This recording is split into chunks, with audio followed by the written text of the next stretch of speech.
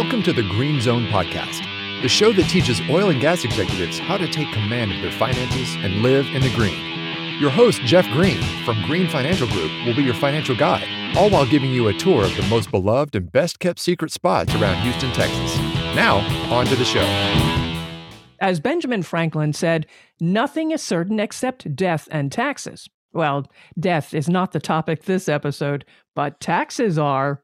It's time for the annual gathering of statements, receipts, W-2s, 1099s, and all those other forms required by the government. This is the Green Zone with Jeff Green and Lauren Smith of Green Financial Group. I'm Patrice Sikora. It's 2021, and the deadline for filing this year is again April 15th. There is no extension as there was last year.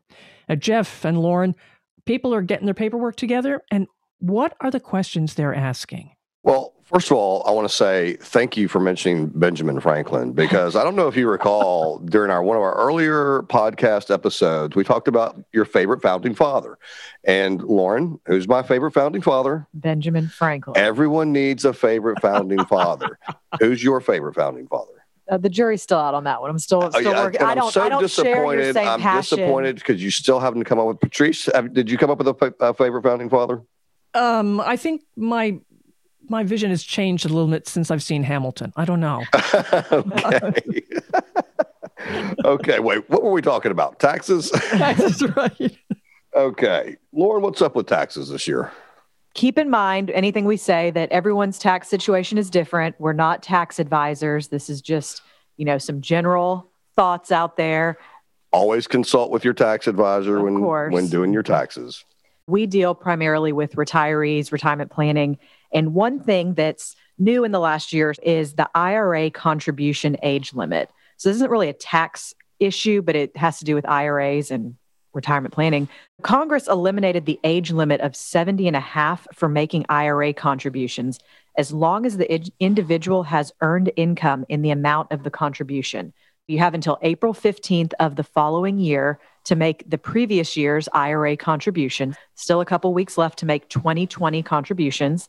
If you are over the age of 70 and a half, you still have the option of contributing to an IRA as long as there's earned income. So that's a newer thing. That's something to definitely take advantage of, get that tax deferred growth started. And what are the contribution limits this year? The contribution limit this year, if you're under 50, you have 6,000 is the max you can contribute. And then if you're over 50, you get that extra 1,000 catch up. So your max is 7,000.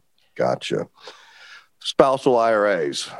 What's up with those? So this is an interesting thing, too, that I don't think a lot of people really pay attention to. But if one spouse works and the other does not, the tax law allows the non-working spouse to base his or her contribution to an IRA on the working spouse's income. So this tax benefit is frequently overlooked when spouses have been working for years and basing individual contributions on their own income, and then one of the spouses will retire. Even if the working spouse has a pension plan at work or his or her income precludes making a deductible IRA contribution, the non-working retired spouse may still make a contribution based on the working spouse's income. So spousal contributions can also be made to Roth IRAs if the spouse's joint income does not exceed that limit. So that's definitely a way that people can double potentially the amount of IRA contributions that are being made each year, maximize that, and retirement assets growing. Absolutely. And get as much money as you can get in tax deferred growth, the better off you are. I mean, your earnings multiply much greater than when you're having to pay taxes on that. And you pair that little tidbit with the fact that you can now contribute after 70 and a half, and people can be adding some more money to IRAs longer than load them up in the past. Now then the problem becomes when you have to take it out. Exactly. So that is a problem. And that hits on RMDs, which happen at 72 now. So that was previously 70 and a half. Now it's 72. The required minimum distributions kick in. So that's the amount that the IRS is going to tell you you have to take out each year. And if you do not take that amount out, pay taxes on it, you are penalized. I think it's maybe 50% penalty. I'm not sure of the exact penalty. It's up there. It's something you definitely want to avoid.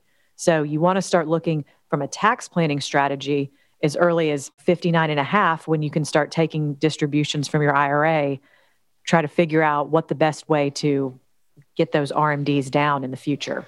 Yeah, and one of the ways that we do a lot here, and Lauren does a great job at doing the analytics on this, but our Roth conversions, it's going to cost you tax-wise, but you can't just overlook Roth conversions at all. They are a great tool for moving some monies in existing traditional IRAs to a Roth IRA. Yes, there will be a tax consequence then. You'll have to pay taxes on that conversion.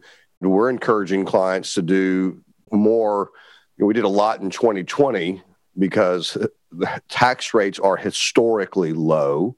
When tax rates are historically low, you want to convert as much as you can because you can convert more at a lesser tax rate. So, Lauren, what's up with the IRA contribution limits this year? With tax season upon us, big part of that is IRA contributions. Keep in mind, you have until April 15th of the following year to make IRA contributions for the previous year. So that means April 15th of this year, 2021, to make your 2020 contributions. That's the deadline. Congress eliminated the age limit of 70 and a half for making IRA contributions as long as the individual has earned income in the amount of the contribution. This is now a way for people, retirees that still have some earned income. Yeah. You can still contribute, make that tax-deferred growth. We're living longer, we're working longer. I think that was a great move by the IRS. I think that's a great thing. So keep in mind, if you are under the age of 50 for 2020 and 2021, the IRA contribution limit is $6,000.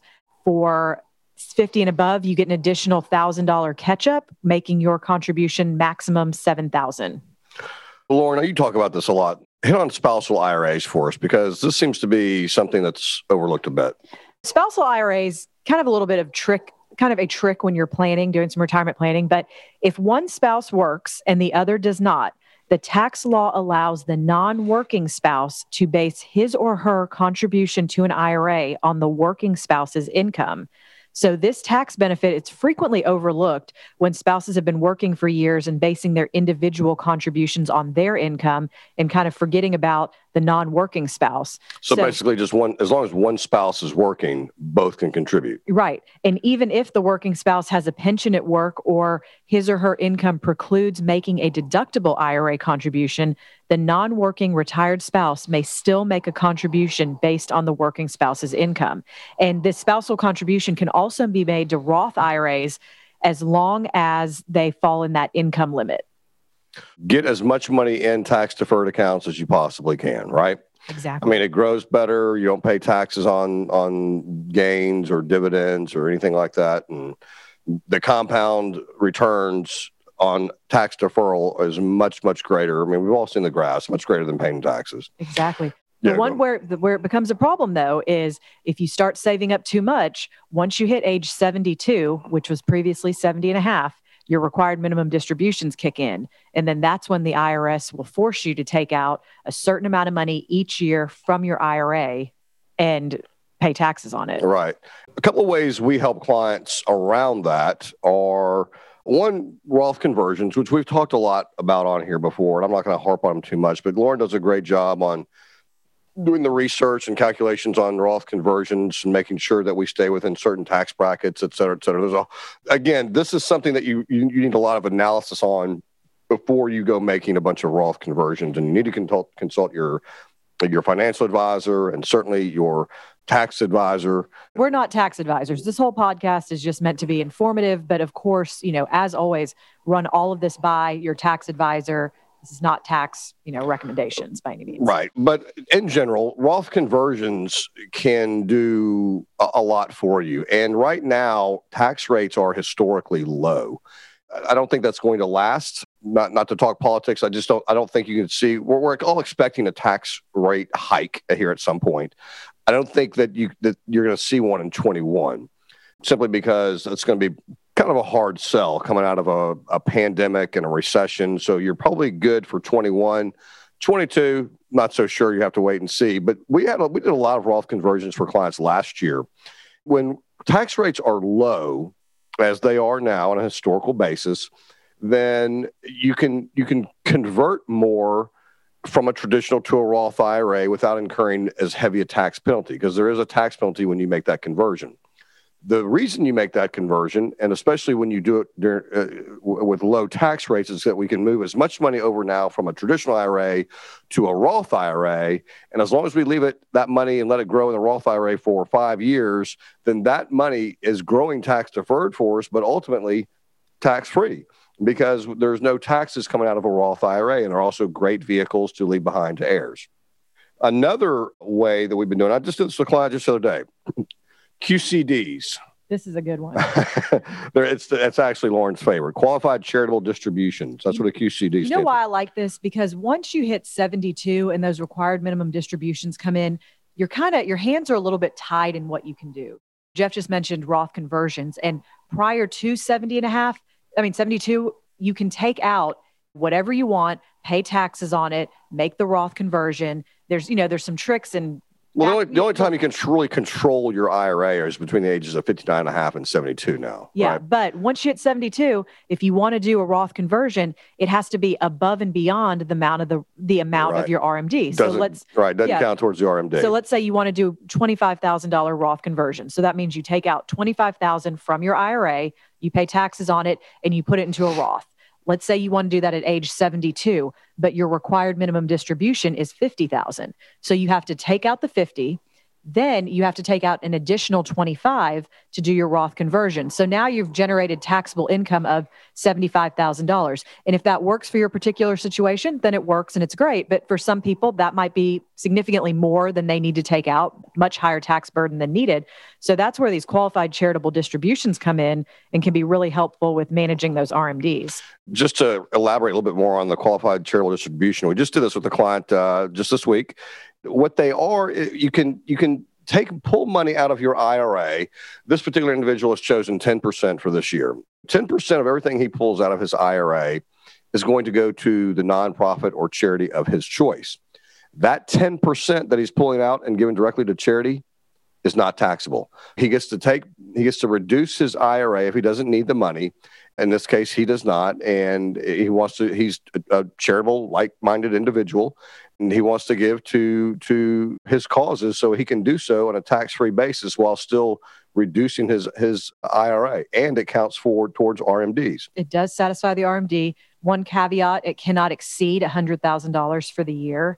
As Jeff mentioned, it reduces your income, your taxable income. That can therefore reduce the likelihood of other taxes being levied, such as Social Security, Medicare premiums, et cetera. Yeah, it all ties in. It gets complicated. It does get complicated, but it's a valuable tool, especially if you're charitably inclined and you've got a significant RMD that maybe you don't need. Maybe your RMD is $100,000, but your annual needs are $50,000. You're gonna have to take that extra 50 out anyway. And if you're charitably inclined, it's a good way to kind of kill two birds with one stone. Me and Lauren make great charities too, by the way. So exactly. Anybody listening out there that needs a QCD, let us know. No, I'm just kidding. Anyway, the other thing I wanted to hit on real quick, Patrice, is cryptocurrency.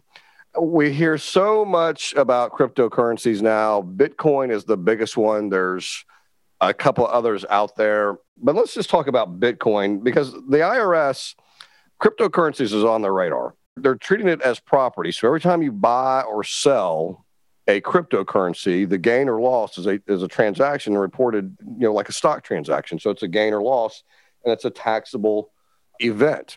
I hear so much about cryptocurrencies. I'm going to give you just my 2 cents worth on cryptocurrencies. Yes, I know it's out there. More people are accepting it as a currency, but I don't think a lot of people really understand about Bitcoin. There's a finite supply of Bitcoin. It's $21 million. And for whatever reason, I don't know what the reason is, but you can't increase that supply. It just is what it is. There's 21 million and that's it. They have to mine this Bitcoin. 18.6 million has currently been mined. A Bitcoin is a string of numbers created by algorithms, and each Bitcoin that is mined becomes a larger and larger number. And like I said, there's 18.6 million Bitcoin out there now with a $21 million limit. So you got about 2.4 million of Bitcoin left to mine. Do you know how long it's going to take to mine that Bitcoin? was it like 40 years or something? 40 years to mine the last $2.4 billion of Bitcoin. I think your mind just gets blown with this Bitcoin stuff. It does, because everybody asks me about it, and I've had to do some research, and this is what it comes up with. Here's the thing. If it became a currency, what would it be worth? I don't know. I mean, how do you put a value on that other than it fluctuating about 1,000 points in a day? Here's what I do know, though. The federal government will never allow a private currency that they cannot manipulate. You're never going to be able to pay your taxes in a cryptocurrency. It's not going to happen. I know that some places are accepting it. That's fine, but it will never be accepted as a governmental money supply. I like when you go on your little Bitcoin rants. Well, I'm not pro nor anti-Bitcoin. I'm just telling you what it is.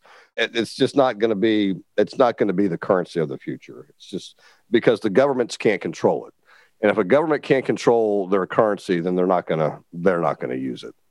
That's our spiel on cryptocurrencies and taxes this week. Just on a closing note with taxes, especially in retirement, people, as you work and as you contribute to different accounts, there's many different types of accounts out there. And by the time you retire, you might have an after-tax account. You might have a savings account. You might have a checking account at your bank, a 401k, a Roth. There's all different types of accounts out there. And I think from a tax planning standpoint, it's really important for people to realize that how you distribute your money from those different accounts really makes a huge difference in your taxes, and not just your taxes this year, your taxes in years to come. That's really why it's important to make a plan. Everything we talk about always circles back to this: make a plan. And at tax season, especially. Yeah, no, you hit the nail on the head, because because when it comes time, when you retire, you're going from the labor side of capitalism to the capital side of capitalism. You're no longer working long and hard for your money, but now your money must work long and hard for you. And what Lauren is alluding to is when it comes time to recreate the company paycheck, as we say we do for the next 30, 40 years for our clients, it becomes very, very important to find the cheapest cost of capital. In other words, where can I pull, as a client, where can I pull my money from? Where do I pull my money from where it's going to cost me the least amount in taxes? That's part of the analysis that we do for our clients. We spend a great deal of time making sure that our clients are getting the cheapest form of capital for them, their spendable dollars. And Jeff, Albert Einstein also had a quote about taxes. Now, he may not be a founding father, but Albert Einstein said, if you get up early, work late, and pay your taxes, you will get ahead if you strike oil. If listeners have questions, all you have to do is contact Jeff and Lauren at greenfinancialgrp.com. It's greenfinancialgroup.com. Again, Jeff Green and Lauren Smith of Green Financial Group. This is The Green Zone, and you can subscribe to every episode with the subscribe button right on this page. You can also share. I'm Patrice Sikora, and let's talk again later. Thank you for listening to the Green Zone podcast. Click the subscribe button below to be notified when new episodes become available. The information covered and posted represents the views and opinions of the guest and does not necessarily represent the views and opinions of Green Financial Group. The content has been made available for informational and educational purposes only. The content is not intended to be a substitute for professional investing advice. Always seek the advice of your financial advisor or other qualified financial service provider with any questions you may have regarding your investment planning. Securities offered through Raymond James Financial Services, Inc., member FINRA SIPC. Investment advisory services offered through Raymond James Financial Services Advisors, Inc. Green Financial Group is not a registered broker-dealer and is independent of Raymond James Financial Services. Jeff Green is the founder of Green Financial Group and is a registered principal of RJFS. The Green Financial Group is located at 6363 Woodway Drive, Suite 625, Houston, Texas, 77057, and can be reached at 713-244-3030. Raymond James is not affiliated with and does not endorse the opinions or services of his guests.